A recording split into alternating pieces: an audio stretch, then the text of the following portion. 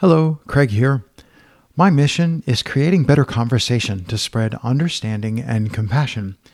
These episodes are my thoughts on conversation. If you click through to the notes for these episodes, you'll find the full text and additional quotes and links which inspired my thinking. This episode is titled, Being a Listener.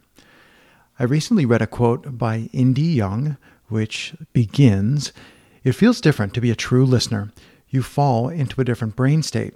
Calmer, because you have no stray thoughts blooming in your head, but intensely alert to what the other person is saying." And the quote goes further, of course.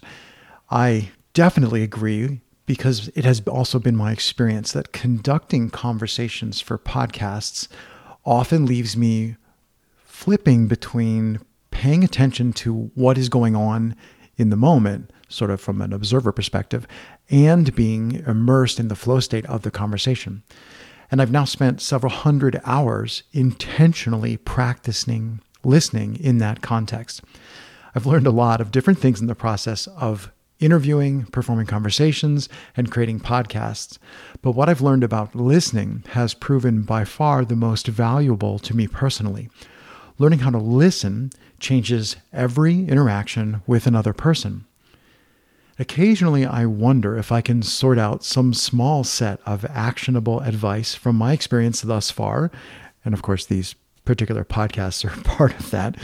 I haven't yet been able to sort out a distinct set of small actionable bits of advice. And I think it's because the act of being able to objectively review your interactions is necessary. It's one thing to have a conversation, but when it's recorded and you can return later to review what you said and what you thought you heard, that turns out to be mind-altering.